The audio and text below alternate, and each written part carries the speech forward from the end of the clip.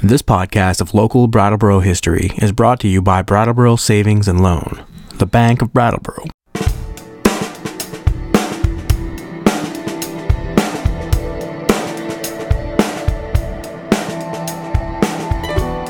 This week we mark our 100th podcast. In this edition, we want to recognize people who are working to preserve local history and connect it to our lives today.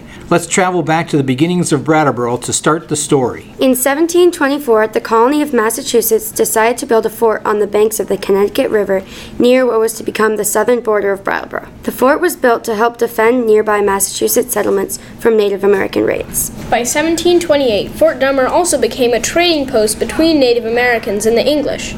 For the next 30 years, Fort Dummer fluctuated between a military and trade outpost as allegiances between Native Americans, the French, and the English wavered with the times. In the 1760s, the fort ceased to operate as the end of the French and Indian War approached. Brattleboro then grew up just north of Fort Dummer. In 1909, the Vernon Dam was built, and much of the land where the fort was located was flooded with the higher water level of the Connecticut River. As a young man, local resident Walt Harrington began poking around what remained of the fort and collected many artifacts. Later, in 1976, Walt headed up an archaeological dig of the site. The water level of the river was lowered by the power company that owned the dam, and for 1 week in October 1976, Walt and his volunteers were able to dig through a portion of Fort Dummer. Fast forward to this century, local man Addison was one of the volunteers from that archaeological dig over 40 years ago, and he came to the Brattleboro Historical Society to find out whether Fort Dummer was still considered an identified historical site. More importantly, he wondered if anyone knew the actual location of the fort so future generations could connect to the origins of Brattleboro. In the years since 1976, few people had kept track of the fort site, and markings identifying the actual location had disappeared.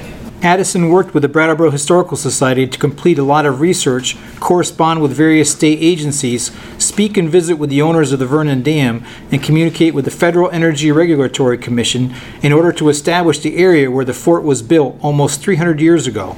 Because of Addison's work, we were able to get the landowners, TransCanada, to acknowledge the value of the Fort Dummer archaeological site. Because of Addison's efforts, the story will pass on to the next generation of people interested in our past. This is the thing about history. It is collective stories that pass from one generation to the next. Those stories tell us where we've been, who we are, and help inform us about where we might want to go next. If Addison and Walt had not taken steps to keep the Fort Dummer story alive, then it could have passed away into the far reaches of dusty books that few of us would bother to read. For our 100th podcast, we'd like to recognize some of those who keep Brattleboro history alive at our historical society. Harriet Ives, Lee Ha, Patty Griffin, John Carnahan, Barbara George, Karen Davis, Elizabeth McCollum, Kevin O'Connor, Reggie Martell, and Bill Holliday. We'd also like to thank all of those 12, 13, and 14-year-olds at Brattleboro Area Middle School who have helped produce the radio show since the summer of 2014. And we'd like to acknowledge Chris Lenoir at WKVT for coming up with the idea for all of this in the first place. As Martin Luther King said, we are not makers of history, we are made by history. Thanks to Chloe, Ada, Juliana, and Amar for reading This Week in Brattleboro History. 100!